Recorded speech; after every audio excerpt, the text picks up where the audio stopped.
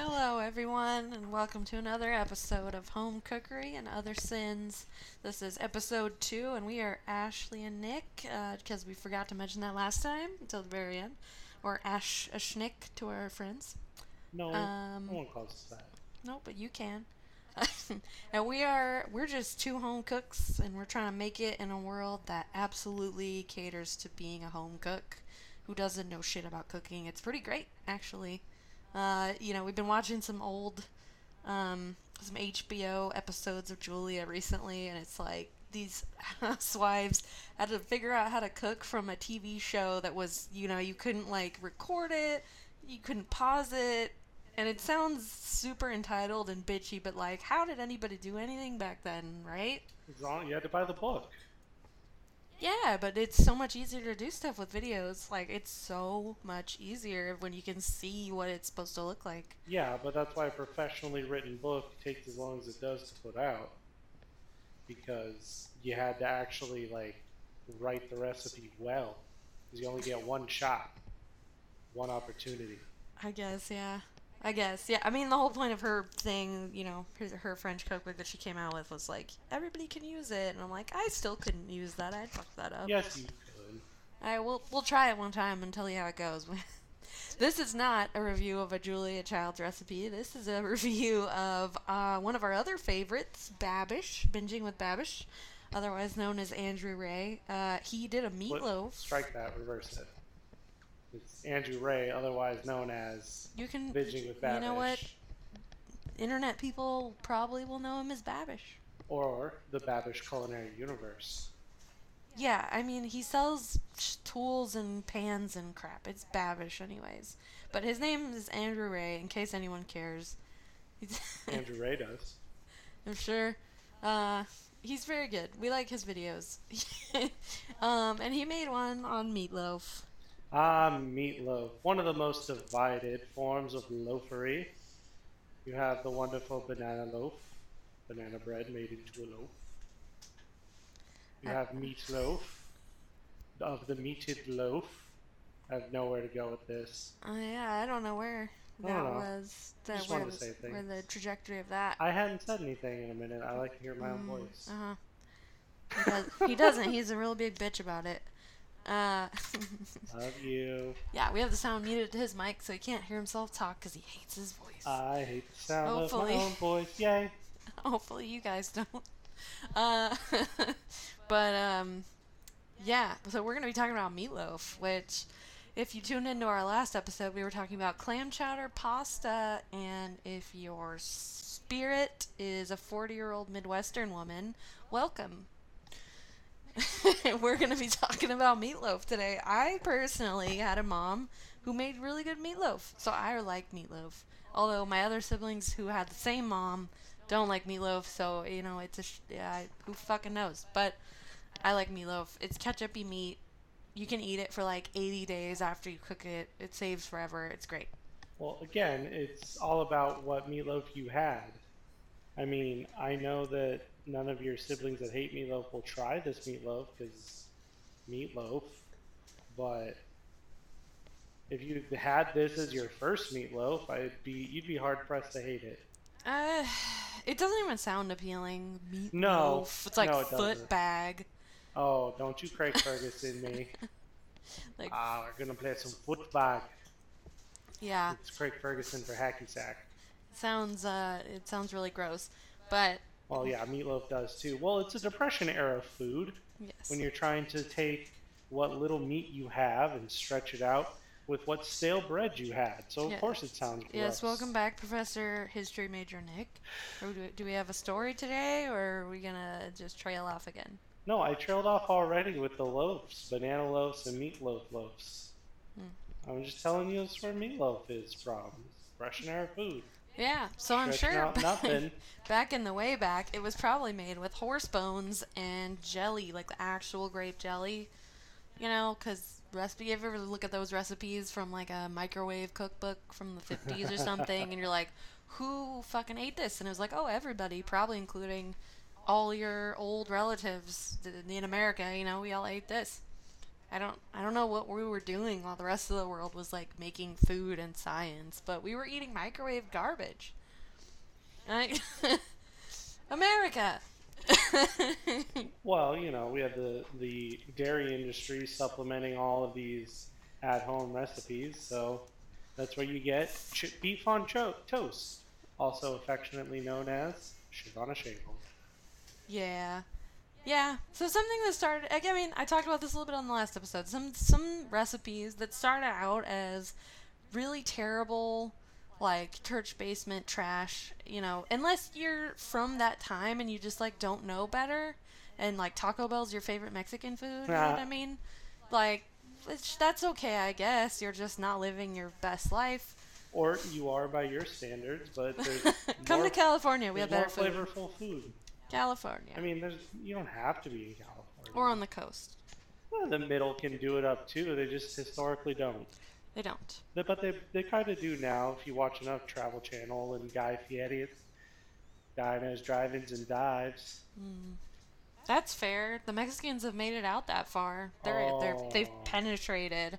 Oh, let's talk about Brownman's Delight because it needs to be addressed. I said this in my the last 6 minutes in, and we're finally gonna address Brownman's. We're gonna address the elephant in the room. Yeah, episode 1. I mentioned Brownman's Delight as a term a lot, as the title. and I just want everybody to know that I am a white person, but I Yes. do not happen to be racist. We can hear the whiteness in your voice. I probably. I mean, that's assuming that white people sound white and other people don't. Rude. But How dare you assume my race? yeah, don't assume my race. But either way, the point is, it's actually the actual like quip from my brother Broseph is Beigeman's Delight. And it's referring to the color of the food, which is brown beige. It doesn't have color or like plant life around it or in it. So it's beige. Like it's just like Midwestern food that doesn't have a lot of vegetables associated with it. Where the most flavorful thing is that spicy black pepper. Yeah, but we do cook a lot of Beigeman's Delight because it is delicious. It is delicious. The meatloaf that we're about to talk about. It can be delicious. Yeah, can be. It has its place. No. Not everything has to have green crap on it. Like No. sometimes it helps. But if your representation of meatloaf is the Stouffer's that somebody threw in the oven, or microwave if you're gonna get fancy about it. Oh, at least they could have like chopped up fresh parsley and not be such a bitch. So that's where the Beigeman's Delight is going to be coming in, is if that's your representation of things like meatloaf or clam chowder. Yeah. Yes. So it just means the food's brown, not the people eating the food. No, generally white people are eating Brownman's Delight. No. No. It's just whatever you grow up with. Like you want the opposite. Grass is always greener syndrome is like a whole thing with little kids and every kids, right? Like you grow up with the food that your parents make, and historically, I mean, I don't think this is going to be a thing far into the future because we're all kind of fusing our cuisines. As time goes on, Will be interesting to see. We're not there yet, but we're getting there. But in another 50, 60 years. Yeah, in the past though, it was had segregated and segmented. You had Mexican parents, that you got Mexican food. You had white parents, you got white people food, and I'm sorry for you. And No, white people food is delicious. And maybe you got a mix of the two. If you're the younger you are, I suppose. I'm the younger of this situation, right? Because my mom loved Italian food and Mexican food. Why? Because she grew up next to her best friend whose parents were Mexican and made like traditionally Mexican and Spanish foods, and she was like, "Oh my God, this is just a life changer because it's not anything It's not anything I've ever had at home, But that's every kid that wants to do something, whatever their parents are doing. It's not their thing, and they want something else, right? A lot of the times, yeah. Yeah. Yeah. So lots of people like my mom are good examples of hybridization of that, and anybody can cook any food. and people are envious of other cultures that they're not like used to or they don't get all the time. Like, everybody has your aunt that all they have for Italian food is Olive Garden in like Iowa. I have an aunt that's pretty much from Iowa. Pretty much. So I'm just gonna keep referencing that forever. But she likes good food. But anyway, everybody has that aunt that's like they got Taco Bell. That's all the Mexican food they have. And every time they come to California or the coast, where you listener maybe live or you maybe don't, and you're going, West Coast supremacy. West Coast, West Coast. Yeah, West Coast, West Coast. West Coast, last coast. If you work on the West Coast, you gotta pick up everybody else's trash. You know what I'm saying? But, but anyway, brown food, brown people, white people, we all eat whatever we want. Thankfully, we can eat so many different things now. One of the privileges of the modern, connected world. Every time I think about that, I still think about the Three Amigos. If you see who's that? Chevy Chase. Chevy Chase. Is it? It's not Martin Short. No. Yeah, it's Martin Short, Chevy Chase, and Steve Martin. Steve Martin. Thank you. And when they're if you've seen this, you'll remember the scene where they're in Mexico trying to save the village, and one of the Three Amigos starts eating. Looks at his taco and goes, "Do you have anything besides Mexican food?" While in the heart of Mexico. So I love the fact that that's not our daily life, where there's only one type of food accessible to us. I mean, we did just have Mexican food 3 times this week, but well, I mean, it was Cinco de Mayo to date ourselves, Cinco de Mayo, to try and put a date on this episode. So, I mean, it made sense that we had a lot of Mexican food that week. It was Cinco de Mayo, and we did make Cinco de Nachos with Cinco de Carnitas. So, it was a good week. 5 carnitas? Was there 5 types of pig? No. That would be cool, but that wasn't what happened. I mean, obviously, yeah, Americans in general were just super lucky because we're a melting pot in terms of food. God, we are like the options, right? It's crazy. We're so spoiled. I mean, especially West Coast California. It's like the biggest example of that. Or Northeast. I was gonna say Northeast. the East, but the East is kind of a pretty broad category. Yeah, we're not talking about Florida, the ball sack of the country. Oh. No. You just isolated like 1/16 of our listeners. Oh, that's true. If you ever listen to this, Bo Bandy, sorry. Oh, no names. Yeah. But they have a lot of good food in Florida. I don't know what you're talking about. No, they do. They have Cuban food, which I'm jealous. Mean, that saves them. Oh yeah, Cuban food is a mystery out here. No, we have some Cuban food. We have everything. I mean, comparatively, it's not Floridian Cuban food. Yeah, so it's not as good, but there's good. We're not starved for choice like there's a Mexican restaurant every 3rd block around here, which is, in case you didn't know, drastically different from Cuban food. Yeah, yep, it's pretty different. Yeah, that's the other thing. Mexican and Chinese food, Asian, whatever you're gonna call it, it's like, or like Mediterranean food, right? It's like, that's like a billion really countries. Broad categories. That's so many different styles of food, and we're kind of just learning that for real. Like, we know that, but when you start to cook, like, Peruvian food or something, you're like, this is not Mexican food. Yeah, anything Spanish used to just be, that's Mexican food, let alone that it's from Peru or Chile or Cuba. Which all are not Spain. No. It's on the other side of the ocean.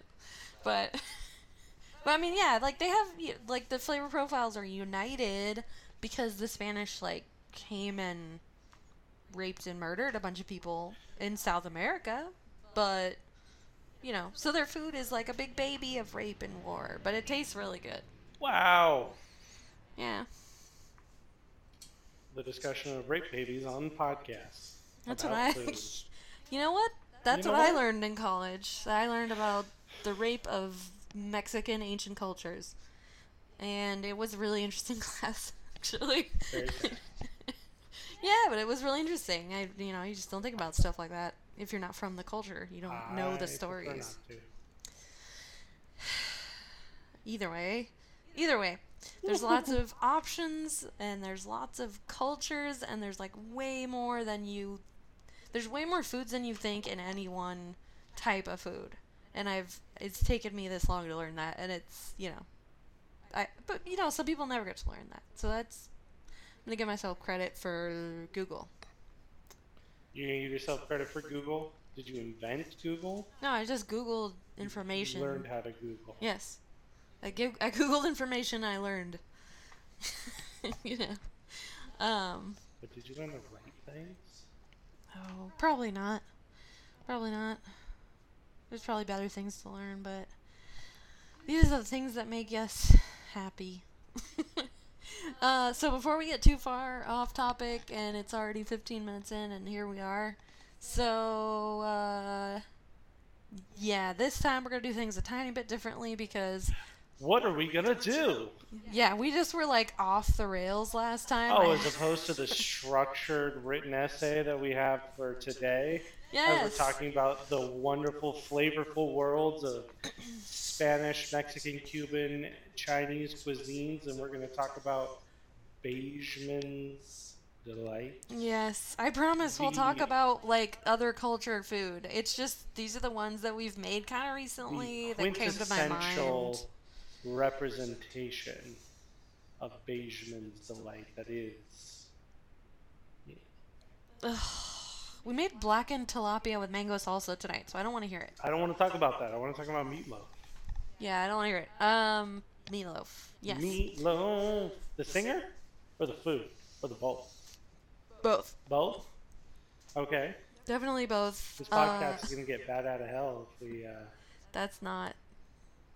That's Ozzy Osbourne, isn't it? No. How the hell is Meatloaf? I'm pretty sure. Google that shit. You said you were responsible for Google. Google it. No. Oh, We're going to continue on with the show while Nick looks that shit up because I feel like that is absolutely incorrect and that's Ozzy Osbourne. No, it's not Ozzy Osbourne. Isn't it? Or his band.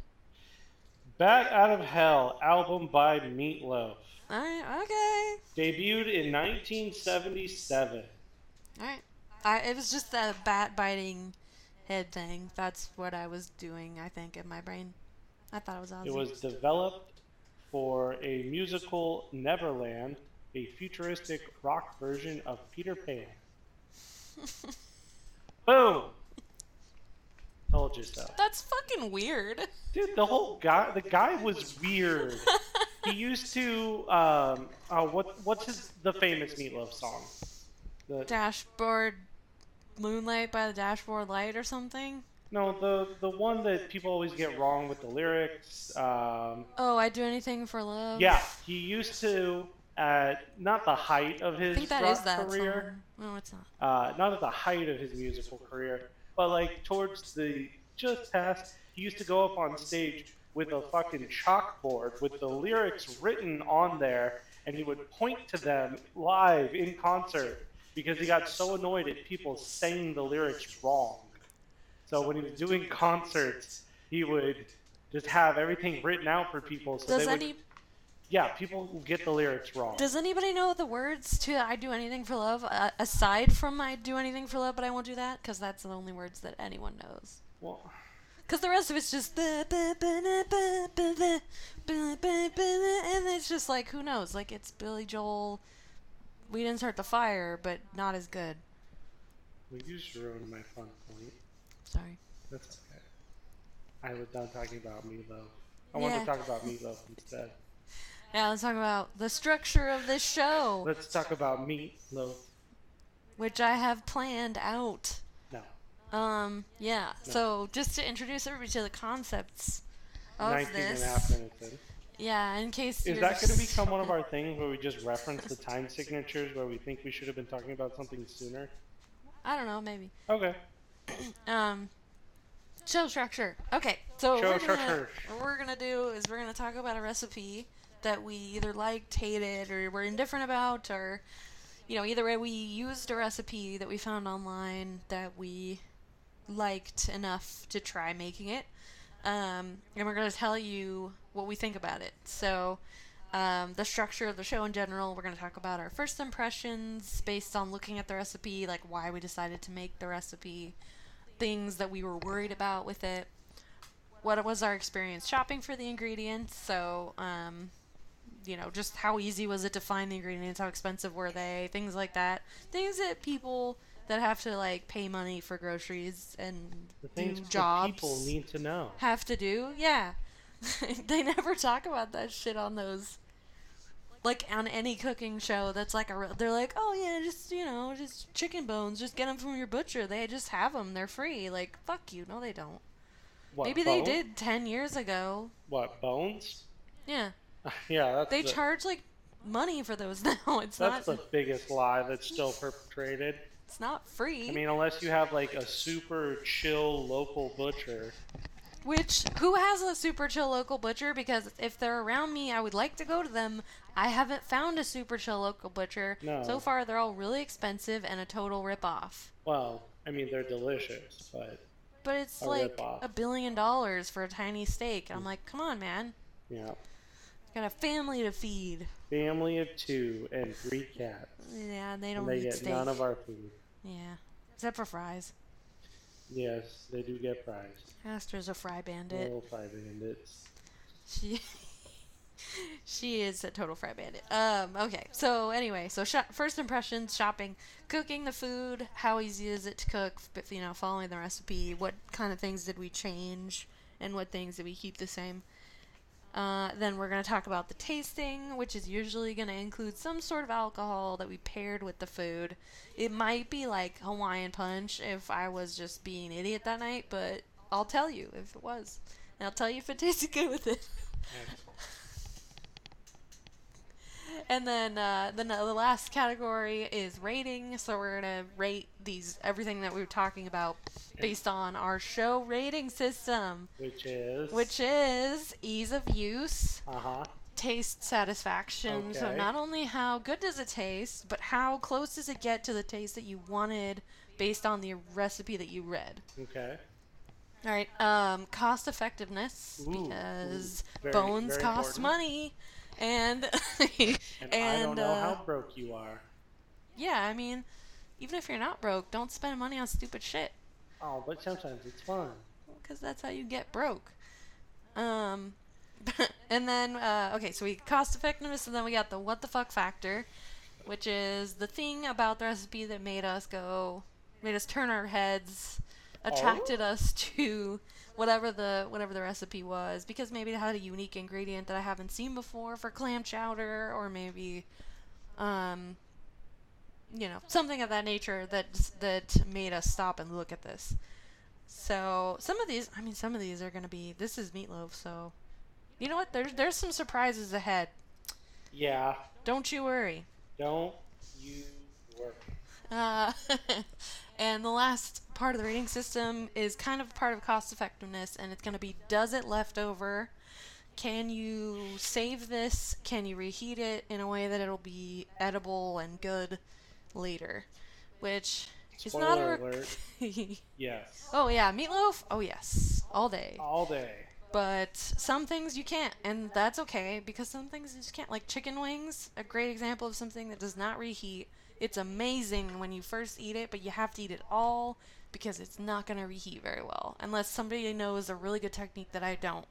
Other than just baking or something. But I haven't been able to reheat, like, bone-in chicken ever, really, in a way that's appealing to eat. As much as the first time, or even close. So, it doesn't have to left over. But if it does, that's nice, because then you can eat it for lunches, and you don't have to plan lunch. So that's our structure. We just did a quick rundown for you. So structured. Yeah. Yeah. Let's dive in to the recipe. We were making a binging with Babish, or basics with Babish recipe, actually. Oh, let's talk about the difference between that right away. Because if you go to his website, and you search for his recipe under recipes in basics for Babish, you'll get this meatloaf recipe. But if you search for meatloaf under binging with Babish, you get a completely different, non-related meatloaf sandwich recipe. And it's really annoying. It's two different shows. Got binging with Babish, which is like TV shows that feature some kind of food, and then he TV remakes the shows and food. movies. Yeah, and then he remakes food. Basics with Babish is awesome because it's just things like making meatloaf or butchering or making pan sauces with chicken, beef, and pork. Just kind of cool things that you can use with a lot of different, meats, like techniques that you can use for a lot of different things that are kind of basic to like a chefy person, I would say. Yeah, his basics is a very broad definition. That being said, the earlier episodes, those were very basic. He did have to expand a little bit though. But Yeah, but it's recipes you can really take it and run with it. It's somehow he waited like 70 episodes before he decided to do meatloaf. That's a lot. That's a lot. I guess he really doesn't like meatloaf. I guess it's But then he made a delicious one, spoilers. Yeah, it's a really basic. It is not a basic meatloaf. Well, Not the one we followed. no, but meatloaf is a basic food, I would say. Yes. It can be. This one, this one, we if you look this up, we used the advanced meatloaf method. Well, we used a combination. N- We'll get to it. yeah, so We more or less used the advanced meatloaf method. I'll give you that. Yeah, so we'll put a link in the description of the podcast, but you just know that you got to look at the advanced one. You could do the basic one if you want, but we're going to be talking about the advanced one because it just had so many what the fuck factors or things that made me go, that's not my mom's meatloaf. Yeah. Oh yeah. Right, so those It's really hard to things. describe this to people and not make them go what, which is fun. Yeah, it's lots of cool things in this. So you've got all ground meats, right? You got beef, pork, which a lot of recipes will do beef and pork. This recipe also has an equal portion of lamb, so it's a third beef, a third pork, and a third ground lamb, which is really cool. I mean, if you like lamb, it's got this gamey, earthy is the best word I can think of. Yeah. It's a lean meat that has a deep earth flavor that's gonna really elevate whatever you're trying to do. So it's just like this other third component that really boosts the flavor profile of this whole thing and makes it. Now, it makes it. I would have originally. We made this twice. We made it once without the lamb, and then we made it with the lamb. It's way better with the lamb.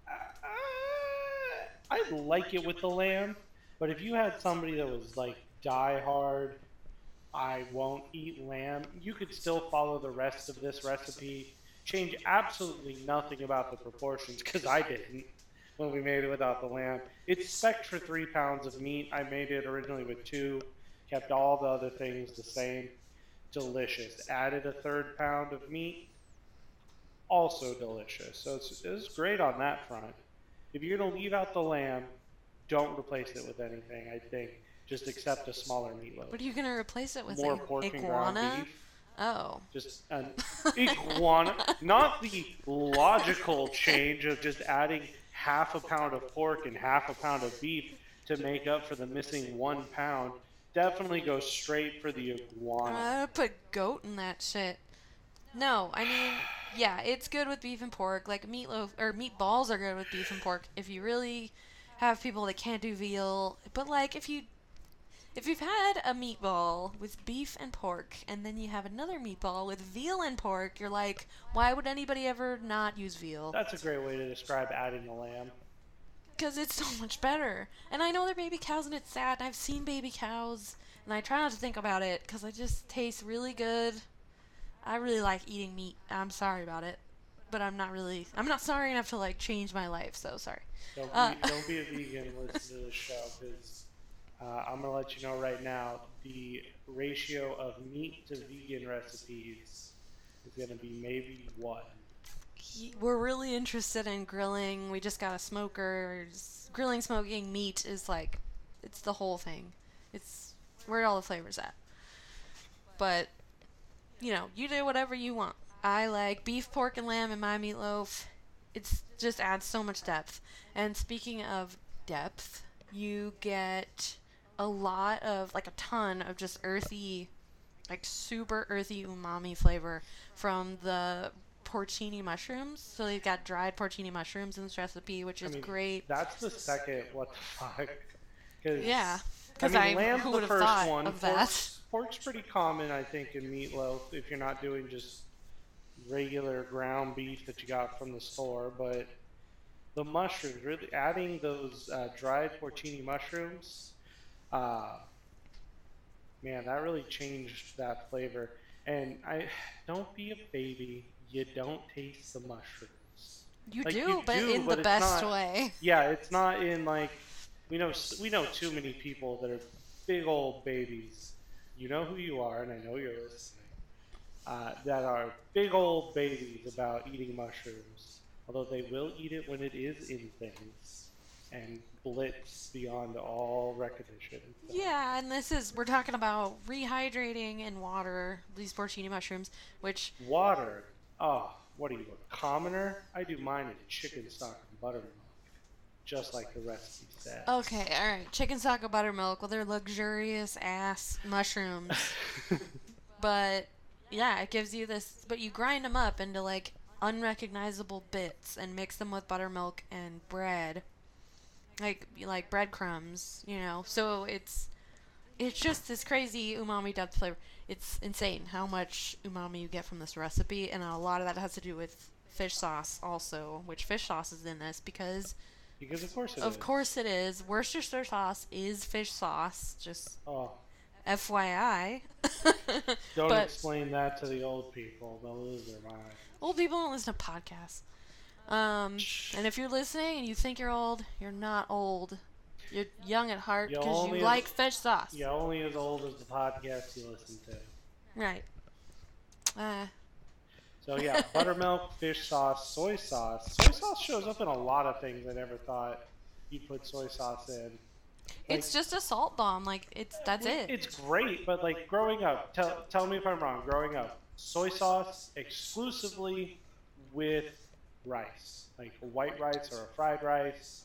So growing up, soy sauce was only something you used with Asian food, like teriyaki or something. It wasn't something you used with other food. For me, to watch so many of these videos and then just add some soy sauce.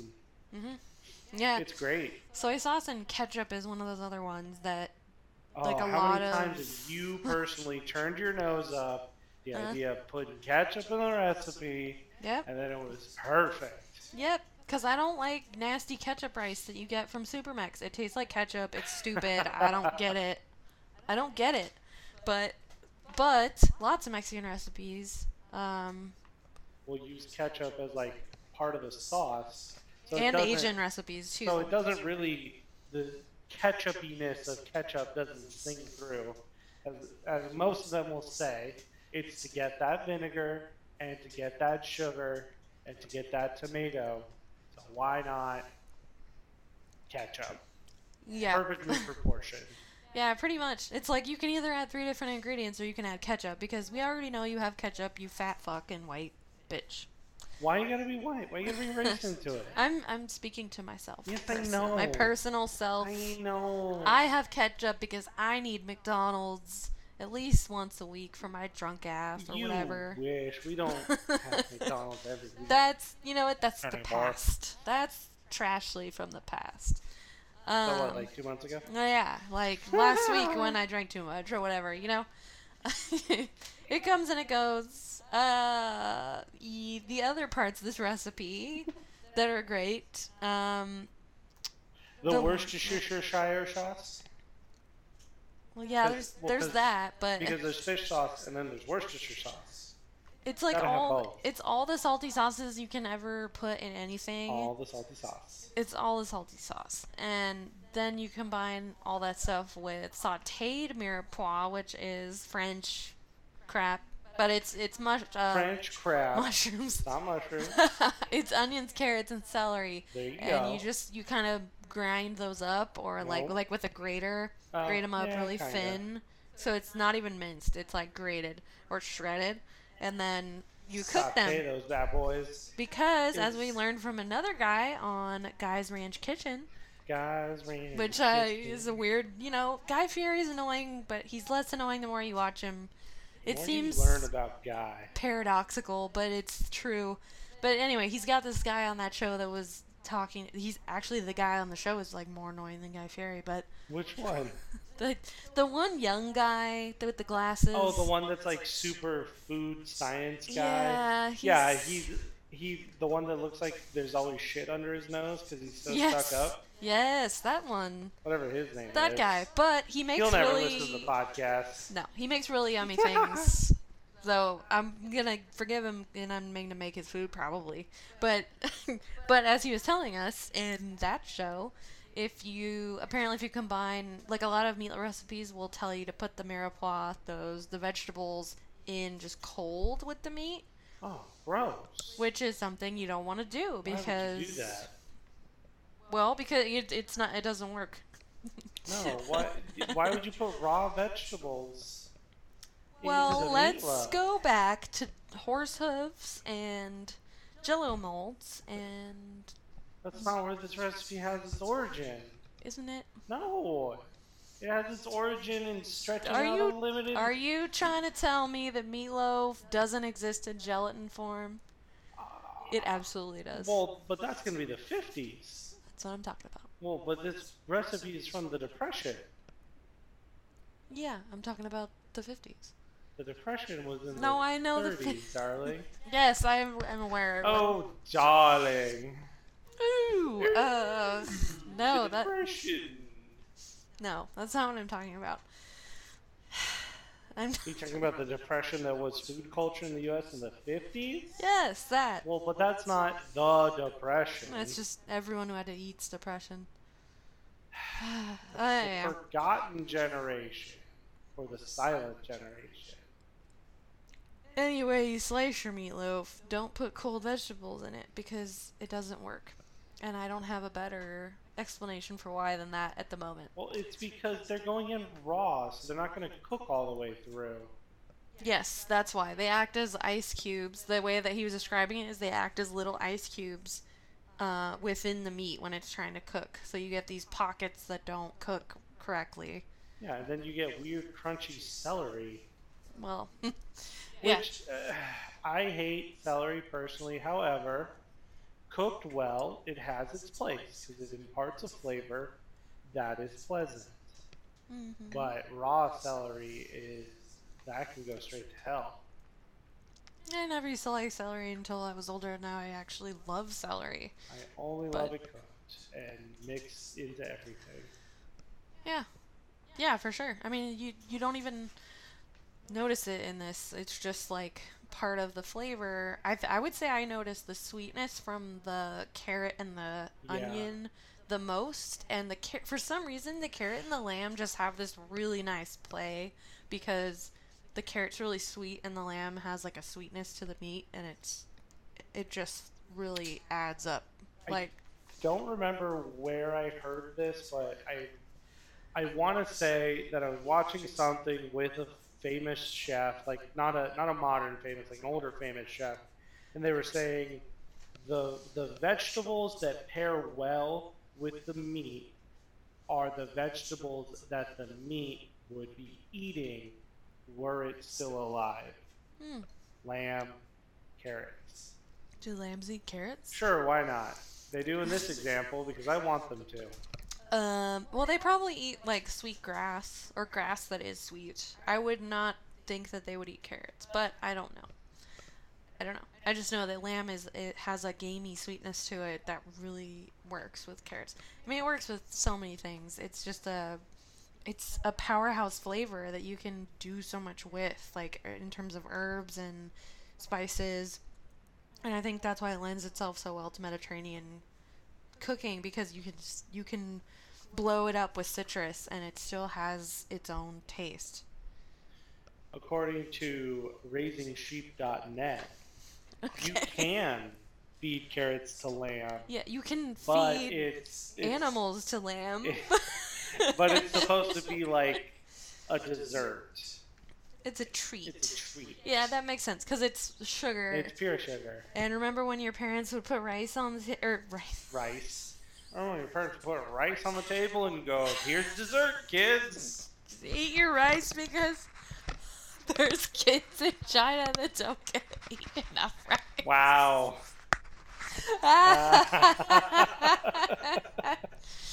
Oh my god, that argument. I don't think that argument's worked since they first invented it, that there were kids somewhere that wanted the food you didn't want. Because the best response is always mail Well, it to send them. it to them. I don't want it. I'm a spoiled little brat and I don't care and I don't want to eat this. But my point was gonna be, remember when your parents made you put carrots out on the table and they were like, eat the carrots, they're good for you, and you're like, as a kid, you're like, yeah, totally, it's a vegetable. And then as an adult, you're like, oh, I kind of like carrots now. And then it's like, oh, well, that's not the one you're supposed to eat. That's not the one that has all the vitamins. You're supposed to eat the shitty green, purple ones that are bitter and have the most vitamins. But don't cook them because then they're gone. Like, I luckily I've started to like raw vegetables a lot as an older person, but as an older, as an elderly 30-year-old, I've started to Wow. enjoy fibrous vegetables.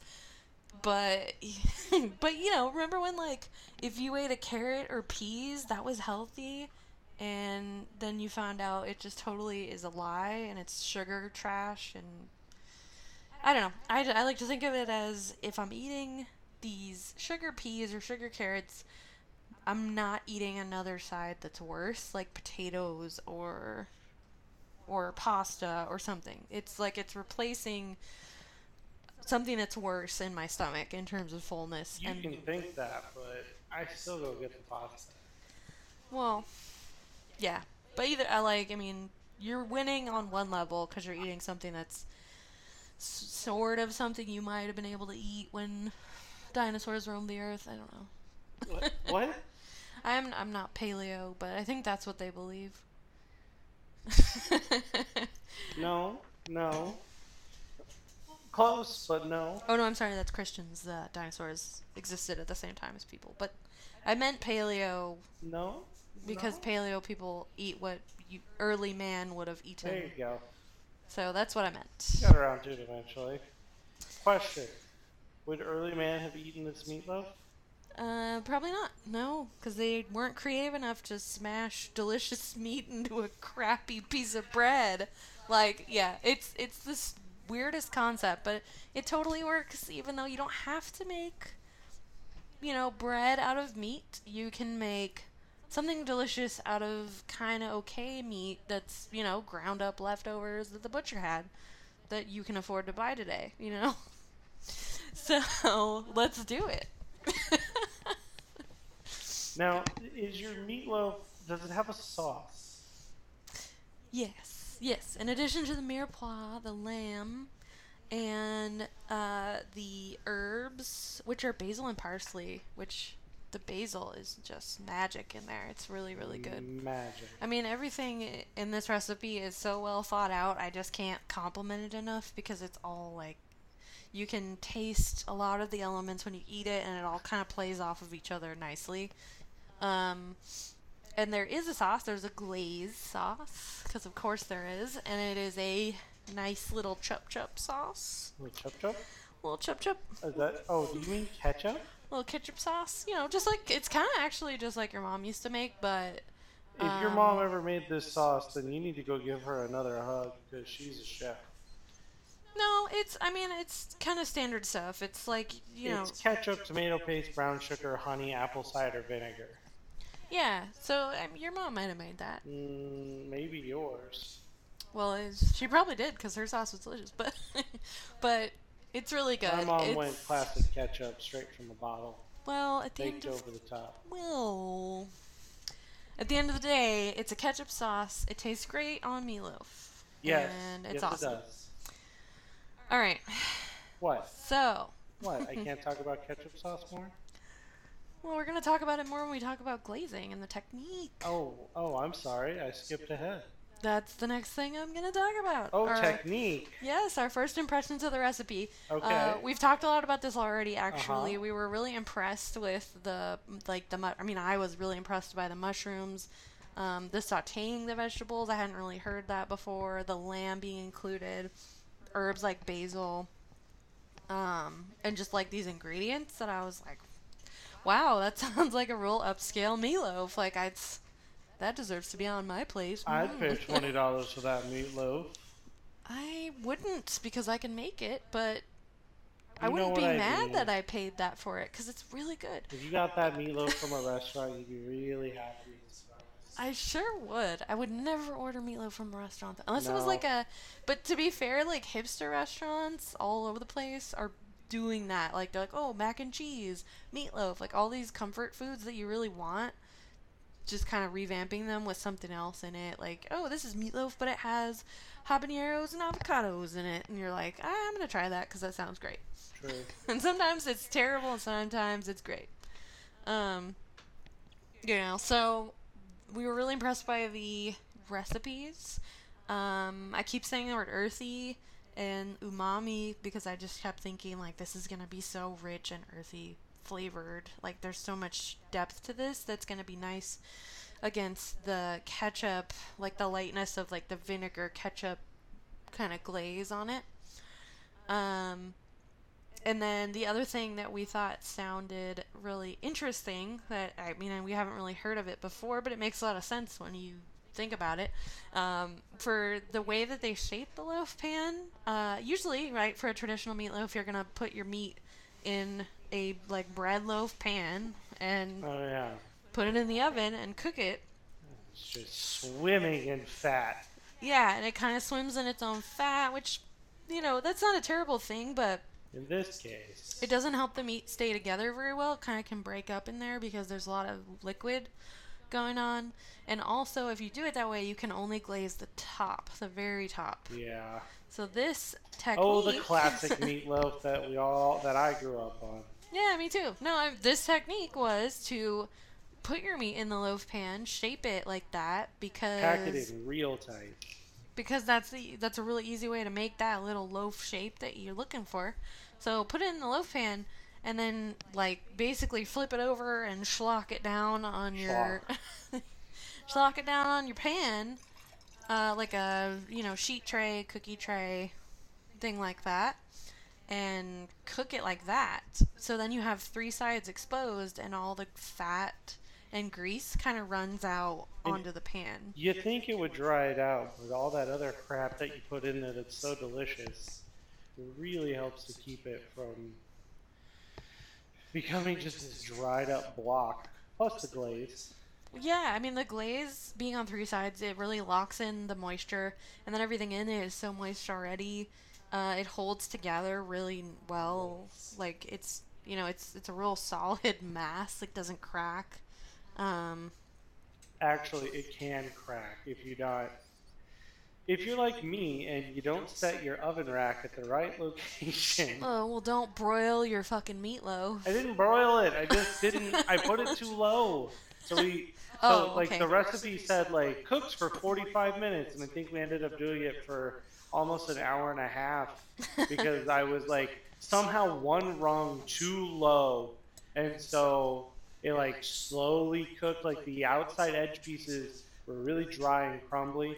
Nothing some ketchup sauce can't fix. Oh, yeah. But That's the fair. inside was deliciously still moist because it was almost raw, Yeah. which nothing a microwave can't fix on leftovers. Yep. But it can be crumbly if not packed tight enough. That was the other issue. Well, even so, but that's to me. Even when we fucked it up, it still held Yeah, together it still held and together. was delicious and was like Moist. it's hard to it's So kind of crappy, hearty and how like hard to moist it fuck up a was. little bit, which is nice about this recipe. It's super solid and it's not dry at all because there's mostly meat. Like the amount of bread in this is so little. Oh, I mean, you'd barely register that there was bread. There's enough breadcrumb in it to, I guess, technically call it a meatloaf. Yeah. But Yeah, meatloaf, I feel like it was originally like just bread that had some meat in it, which that sounds awful. And if it that's was what you used to eat, then I'm sorry about that. But it was most commonly like a 60-40 to a half and half ratio ugh. at the worst of times. Yes, that's eating to live, not living to eat. We're living to eat. Yeah. Mind blown. So mind blown with this technique, right? Turn it over, cook it, and And then then glaze the sides as you're cooking, glaze and then and you base get and all this glaze, and the moisture just totally stays in, even though the fat rolls out. It's like a pond of fat soup burns up on your sheet tray. under Put down this some parchment thing. paper, please. Yeah, it's like, wow. And you're looking at it going, there is a pond under here. There's no way this still has any flavor or, like, Tender. liquidity, but it totally does. Totally does. So, it totally works. It's super smart. So yeah, I mean, this recipe just was full of surprises. Full of little, like, tips and tricks. Little tasty tips. Yeah. Shopping is boring, so I'm gonna breeze through that. It's Well, what are you gonna say about it? Honestly, it's if you're making a meatloaf and you want like a cheap meatloaf, this is not a cheap meatloaf because you've got to get the mushrooms and you've got to get the lamb. Lamb is not cheap, at least where we live right now. where we live, yeah. It's not cheap. It's totally worth it. Like, if you wanted to, especially because Meatloaf makes a whole meal. Like, if you wanted to have people over. Oh, you could feed, especially with sides, Yeah. 10 people, probably. You could feed a bunch of Everybody people. gets one slice, and it's a hearty slice. It's a hearty meatloaf. So pair it with some potatoes, and then just take a nap on the couch. Yeah. Yeah, so if you wanted to, you could do like a dinner out of this thing. It's so good, and Are you implying that we eat this for lunch? Well, no, I mean you could do like a hosted dinner. Oh. You could fancy it up. So fancy. Because it deserves to be fancied. So fancy. So if you wanted to cut back, like you could skip the mushrooms, you could skip the lamb. No, you can't. The only thing you can skip on that is the lamb. The lamb's the only optional of I think you all can. of these ingredients. I think you can skip the mushrooms. The mushrooms are really good. No. You need them. You need them. Well, here's the thing with the mushrooms. The mushrooms are dried, so you don't have to buy them fresh. You can buy a big bag of them on like Amazon and keep them in your pantry forever. And use them for multiple recipes. You do use 4 ounces of these things, I think it was, which, when you're talking about dried mushrooms, turns out to be a lot. It's a lot, yeah. But, I mean, the flavor in and of itself is worth the extra little cost. Yeah. Especially if you're going to do it for people. Yeah. I guess I'm saying if you want to be like a cheapo, meatloaf, it would probably still be pretty good. Don't skip the mushrooms. The mushrooms. Shell out for the mushrooms. The mushrooms really do add a lot to it. Because it's a flavor that penetrates throughout in the best way possible. Yeah. So it's a pricey meatloaf, but it's not a pricey dinner. It is a pricey meatloaf. It's not a pricey dinner, and especially even if you're making it for 2 people, you can eat that for like 3 days. 3 days. Like dinner, and then 2 to 3 days, depending on how fat you get at lunch. Yeah, I mean you can just reheat it over and over, and it's fine. It doesn't. Well, now we're getting ahead of ourselves. Yeah. So, bang for your buck. I would say it does have the bang for your buck. It's just more than you're gonna want to spend for a meatloaf, but it's really worth it. I mean, the first time at least, it's gonna hurt. It's gonna hurt your wallet if you're budgeting, but. Yeah. Worth it. Worth it. One of these times we're gonna talk about a recipe that sucks. Like, we'll get there. But will we though? I don't know. We're not there yet. These recipes are really good. Um, but I mean, if we get some viewers and people can tell us what they like, don't like, what would be helpful to hear and what wouldn't, because I don't know if we can just be positive the whole time and that's helpful because we tell you what we like and don't about the good ones. Well, it's hard to do bad recipes because you have such a discerning mental palate, and you kind of poo-poo the Um, poopy ones before we even try them. well, no, there's been several that we've tried to make that we've either changed to the point where they're unrecognizable or something like Or we that. just did it once and then no, never again. Yeah, but there's Ooh, lots that we modified. zoodles. Oh, zoodles. Zoodles. Ugh, Oh, I don't even want to talk that was about a zucchini fad. noodles. People swear that you can make noodles out of zucchini and they're noodles, and it's not true. It's a lie. It doesn't even. It's not a noodle substitute, and it's not doesn't taste good in any way, shape, or form. It's awful. We Either tried it a eat lot. zucchini or not at all. Yeah, Either eat noodles or not at all. just like cut up zucchini and make it. It'll be better. Yeah. I don't even know. I don't even know. We did try really hard. Speaking of zucchini, though, we did make zucchini bread with the loaf pan that we had That we made meatloaf. that we made meatloaf in. So like, there's another reason to have a loaf pan. You can make zucchini bread. Are we going to talk about zucchini bread sometime? I don't know. It was zucchini strawberry bread. It sounds weird and gross, but if you like pumpkin bread, zucchini is just another squash. I think of zucchini bread as like an every season pumpkin bread, because pumpkin bread, it's like you kind of can only. Very much fall. Yeah, it's a fall winter It's when kind you- of thing. It's when you take out your Uggs, get your light sweaters, Yeah. tap into your basic bitch. Get out your candles. Yeah. Yeah, pretty much. It's yeah. So zucchini bread, like, you can make it in spring. You can mix it with a lot of things. Like we made zucchini strawberry bread, which is my favorite. It's so good with the tartness of the strawberry, and the zucchini just doesn't have a strong flavor. It's just a nice kind of soft, It is also moist. moist base for something, and it browns really well.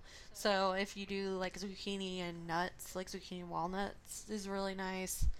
Ooh, I have a question.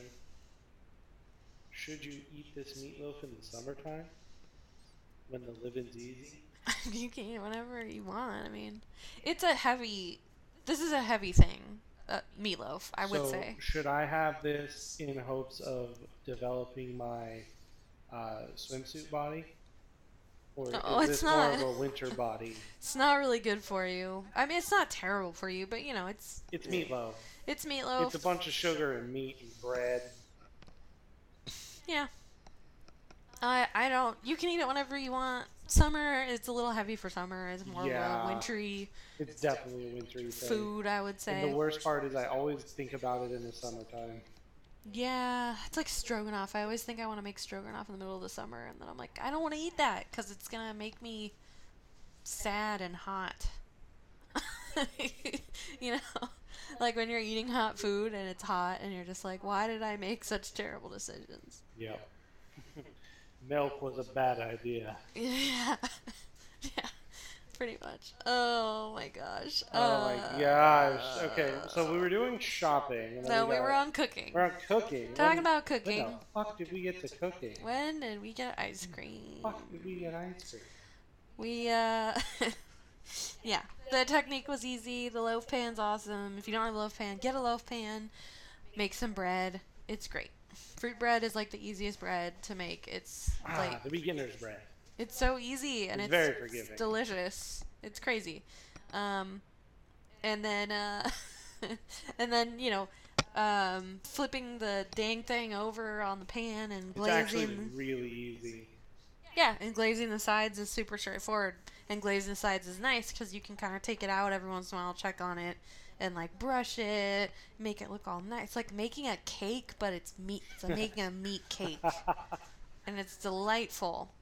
So delightful. But I mean, we were just talking about we kind of fucked it up and did like the wrong. It was cooking at the wrong temperature essentially, and we ended up having to cook it way too long, and it didn't even matter. It was still delicious. Very forgiving. So, yeah, it's hard to mess it up, and you when could you're really impress your mother-in-law with this one, and like if your mother-in-law likes meatloaf. Yeah, you can impress a lot of people with this if they like meatloaf. So forgiving. Or if they're willing to like give meatloaf another try. Because it's not normal meatloaf. It's not normal meatloaf. It's bad out of hell meatloaf. Yeah. Yeah. I'm gonna move on to tasting. The cooking. You're gonna move on to tasting? It was just such an easy thing to do. Like it's easy to taste? To cook. Like there's not that much to say about the cooking. It was super easy. Schlock out of pan, put in oven. Yeah. Yeah, I mean, so tasting it, we already talked about it's like crazy juicy, but it also holds its form really well, surprisingly, even though it's not sitting in a pan. It just it's like schlock, like it schlocks together and it doesn't. Should you explain this schlock expression?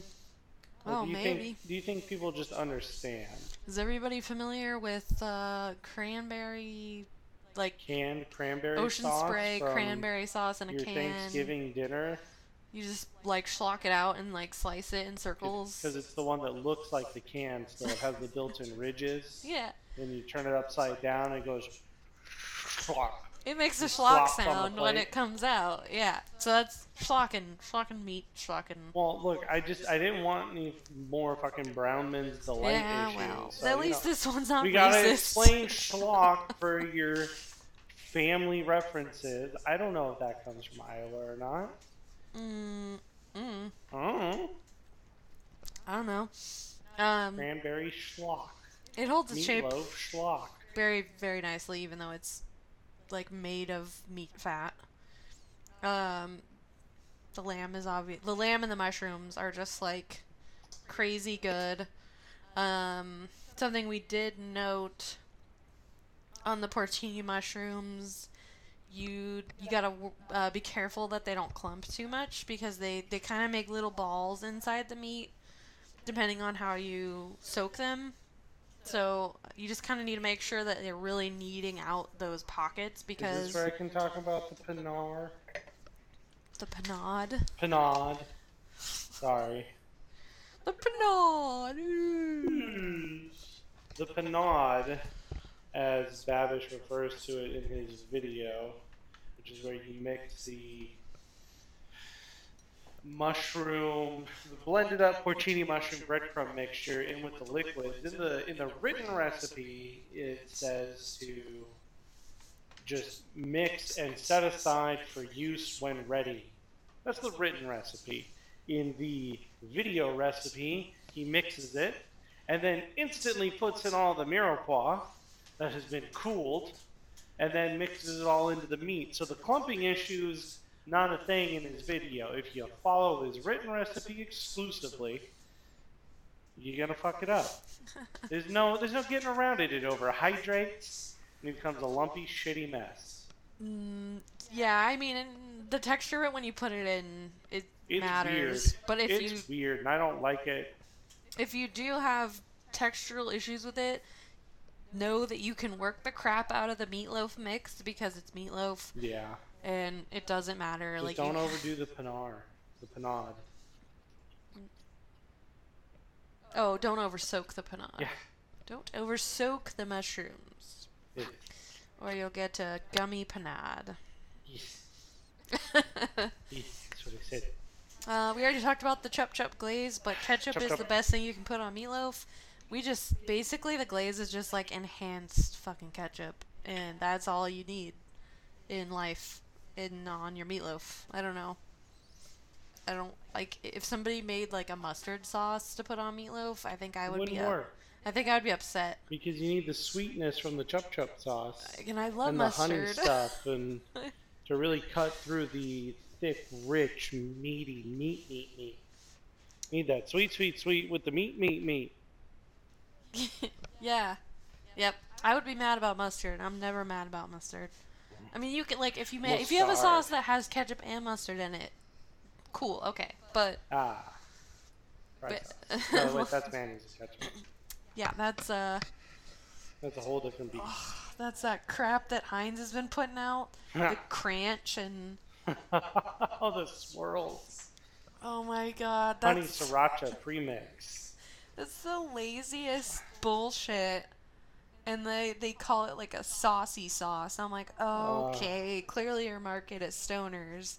And like, even as a stoner, I could put mayonnaise and ketchup together and put it on something. Like, why do you think it's that hard? it's not that hard. It's like when they put the. I mean, it's not quite as egregious because at least, like, Cranch or like ketchup, mayo, whatever that's called, fry sauce, I guess. Fry sauce. Like, that tastes good and isn't, like, texturally terrible. But it reminds me of when when Smuckers did the mix crap where they did the peanut butter and jelly in the same Goobers. thing. It was called Goobers.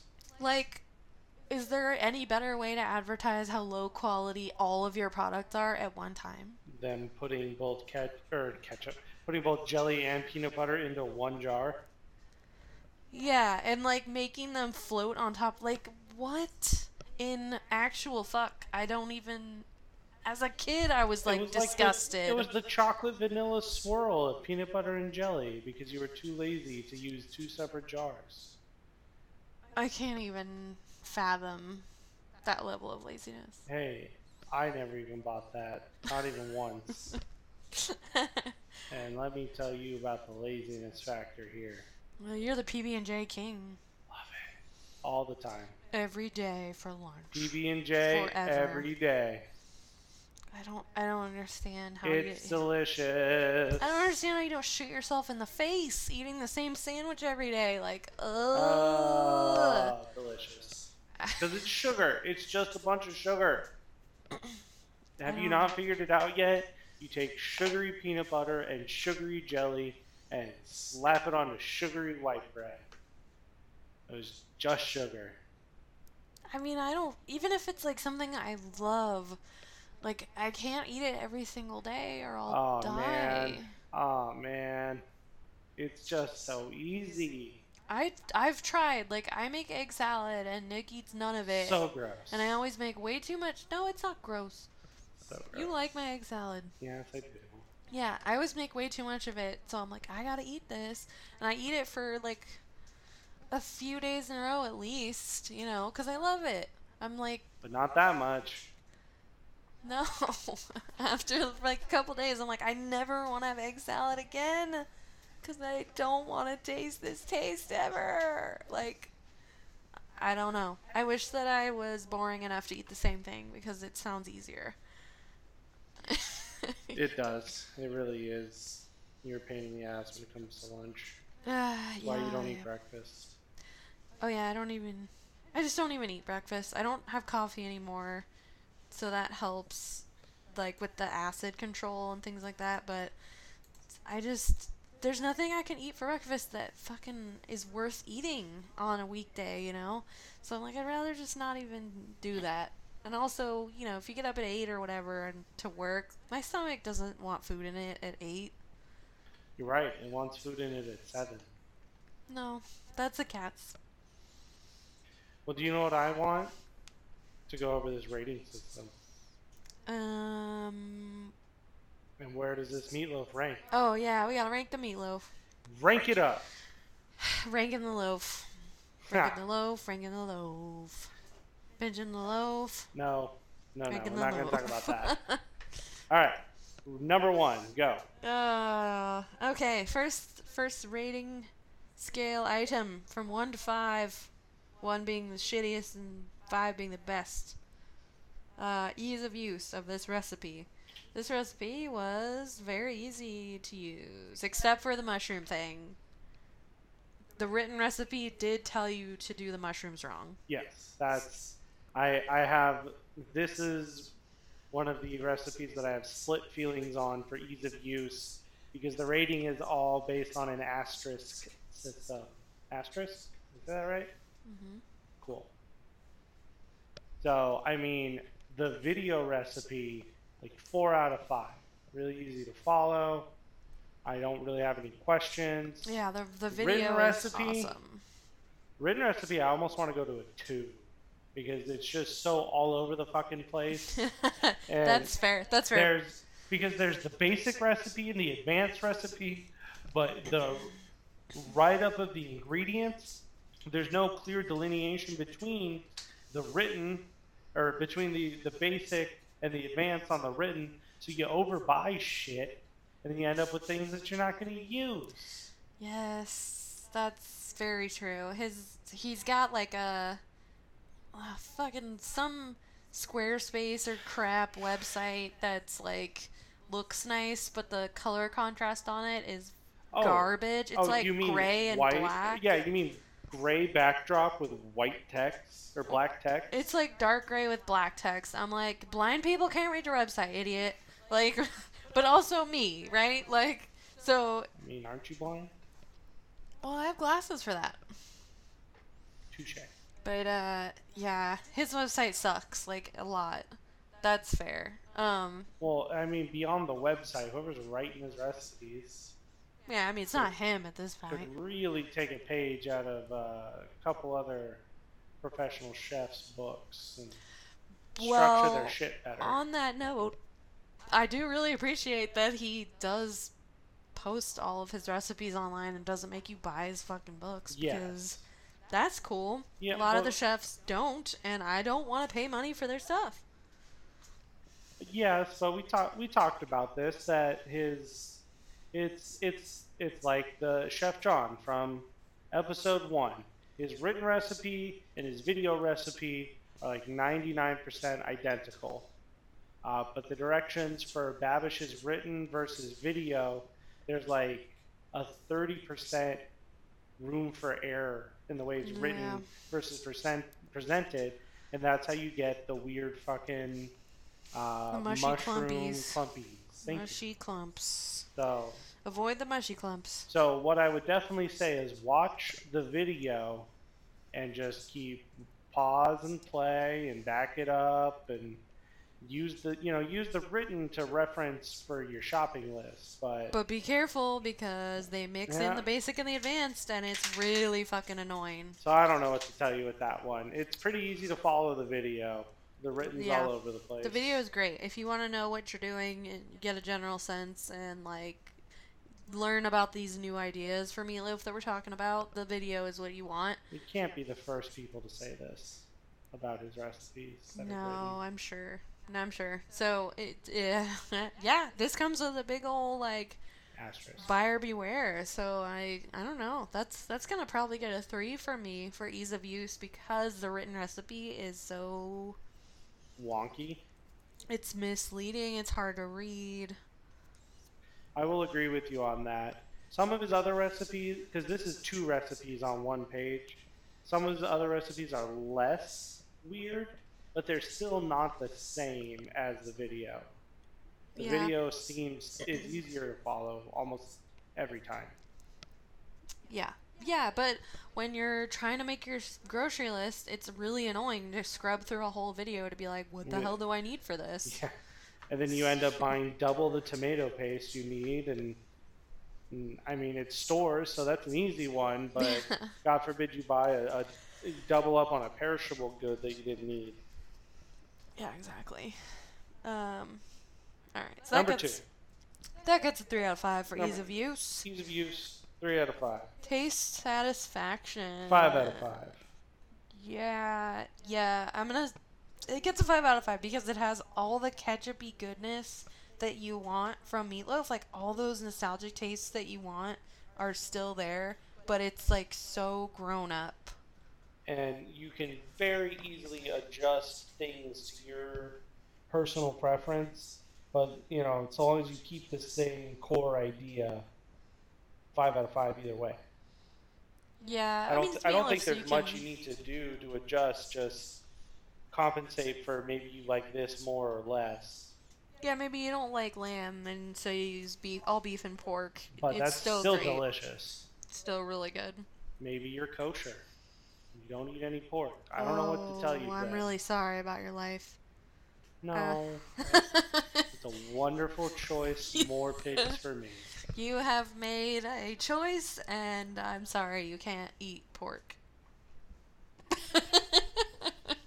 I don't have anything else about that one except for I'm sorry. I mean, I guess you could make the.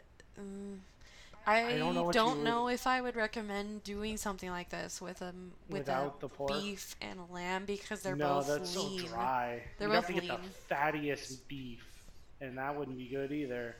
Yeah, I mean, you could try getting like 73% beef or something like that, but I wouldn't. yeah, I mean, If you can't eat the pork in this, then don't bother. probably don't make it. I would say, Or, yeah. or just follow the basic recipe that only does beef, because it keeps the same idea. I was looking at it. The basic recipe keeps the same idea, but it's not gonna be the same. It's not gonna be as good. It's like making 100% beef meatballs. It's just a bummer. Yeah, It's a but the bummer. add-ons still make it delicious. Oh, I don't know. It's just not gonna be as juicy. I don't know. So as it's written, like 5 out of 5, 4.9. Yes, the advanced one, as it is written, 5 out of 5 for taste satisfaction. Yes. Yeah. Um, cost effectiveness. Ooh. We're getting back to the it's because you're like buying stuff for Meatloaf, you're gonna be sitting there going, "Why is this so fucking expensive?" Yeah. And it's because you're buying lamb and porcini mushrooms and some other stuff. But It still felt expensive when we had like over half of these ingredients as store cupboard because of just the meat itself.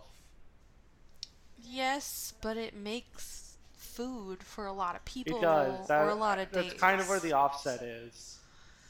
Yeah, it offsets Because it makes a lot. Well, if you follow the recipe, it's 3 pounds of meat. 3 pounds of meat for 2 people, 2 to 10 can go far with sides. Yeah, it makes a ton of food. I mean, I guess if you really, it's just because it's hard to buy meat in less than a pound, right? Usually you're only gonna get it in a pound or more. So if you're buying three types of meat, you're gonna get a pound of beef, a pound of pork, and a pound of lamb. In terms of cost effectiveness, we didn't even talk about the part of the advanced recipe where he says to buy your meat whole and grind it yourself. That's what he says to do for the advanced Yeah, recipe. that's So it. you want to talk about cost ineffectiveness. I mean, if you really want, but Unless you got a really nice butcher that'll sell you cheap cuts. I don't. Just in terms of cost, you got to go pre-ground. I think I think it's still delicious. I think there are some recipes for meatloaf that would benefit from that, from grinding your own meat, but this is not necessarily one of those. I don't think. I think it's written, to me, it's written so that it's good with the ground. I mean, The pre-ground? yeah, Yeah. I think. But even, again, still, the pre-ground, a little pricey just for the meat. Can't get over that. Yeah, it's pricey. That's the biggest issue. I'm still gonna give it a 4 out of 5 because it makes so much food and it's like really, really good for what it is. I'll be the cheap bastard tonight, and I'll say 3.5. No, there's no halves. No. Why not? No. Fine, 3 3/4. No babies, no watermelons. Well, then you're gonna make me do a 3. Good, do a 3. Fine. Take a stand. It's a 3, okay? Because depending on where you get your lamb from, you have to buy organic lamb, or not organic, but the Grass-fed. grass-fed. Yeah, everywhere only has grass-fed lamb. Everywhere around here, I mean, it's delicious. It's and really good. Great, but they drives the price up. Yeah. So, like, if you got access to cheaper lamb or pork or beef, then this isn't an issue for you. But West Coast, Best Coast, we raise the prices on that shit. Yeah. Yep. All right. 3 out of 5. 4 out of 5. It's pretty cost effective on the scale of things. You get so much stuff for what you're paying. Yes. It's pretty cost effective. I could be persuaded easily to go to a 4 out of 5. But you are gonna be like, sad because you're making meatloaf and it costs money. Yeah. What the fuck factor? We talked about so many things with this recipe. All of it. Just the inverted pan technique, right? Inverting the meat over the I've talked about cookie this sheet. recipe with like 5, 10 different people, and every single time they're like, "You put fucking lamb in that?" Yes, the No. lamb is like one of the biggest things. I've The never, lamb and the mushrooms. I've never talked to somebody about this recipe who was like, "You don't put lamb in your meat?" Like, even pork. They're like, Well, "Oh, we don't- okay, yeah, pork, yeah." We don't have yeah. very many Mike Mykonos friends. Hmm? We don't have any Mike Mykonos friends. I guess, but Greek. yeah. I'm saying you're gonna put this out for yourself or for somebody. You're gonna tell them what's in it, and they're gonna be like, "What the shit?" Okay. Yeah, I mean, it's stupid. It's really good. The lamb and the technique of the pan and glazing. Yeah, the glaze. It's genius. And then you don't get all the meat swimming like Yeah. where it kind of falls apart. It's a crumbly mess. It all stays together. The mushrooms are huge and just all the mushrooms plus all of the like salt bombs, like the Worcestershire and the fish sauce and the soy sauce. It's like Yeah, just don't tell your mom that there's fish sauce in there because she'll just not eat it on principle. yeah. It's a salty surprise. That's what she said. Yeah, a lot of things about this recipe that make it an exciting. It's such an exciting meatloaf recipe. What's our last one? Does it leftover? Yes. Oh wait, we never numbered the what the fuck. Was it a 5? 4? I would say 5. For me, it's 5 out of 5 on what the fuck. Yeah, yeah. So many Pretty innovative things about it that I wouldn't have thought of. We're pretty across the board on this one. And then, does it leftover? Yes. It's 5 out of 5. It absolutely does 5 out of 5. It's meatloaf. You can microwave it. It's great. Yeah, it's actually probably one of the best re-microwaved meals that we've made. It's like almost the same. It's almost the same. It's slightly drier. I guess, but it's still super good. Like, I don't know. The dry is not a word that I would use to describe the loaf that comes out of this recipe. It's a soggy, soppy. I said slightly when you microwaved it on like the 3rd day. Soggy, soppy sausage loaf. Okay. Like, it's like the day after you had terrible diarrhea. Wow. It's like that. Well, you just ruined the sell on this. If you made it this far, that's a consistently of loaf that it is. I hope that day after diarrhea is not the descriptor you walked away with when trying to describe this to other people. Okay, but if you want, like, if you're gonna eat meat, like, don't you want it to be day after diarrhea texture? No, stop it with the diarrhea. Oh my god. You do. Oh, everyone does. Anyway, that's gonna do it for us today on Diarrhea with Meatloaf.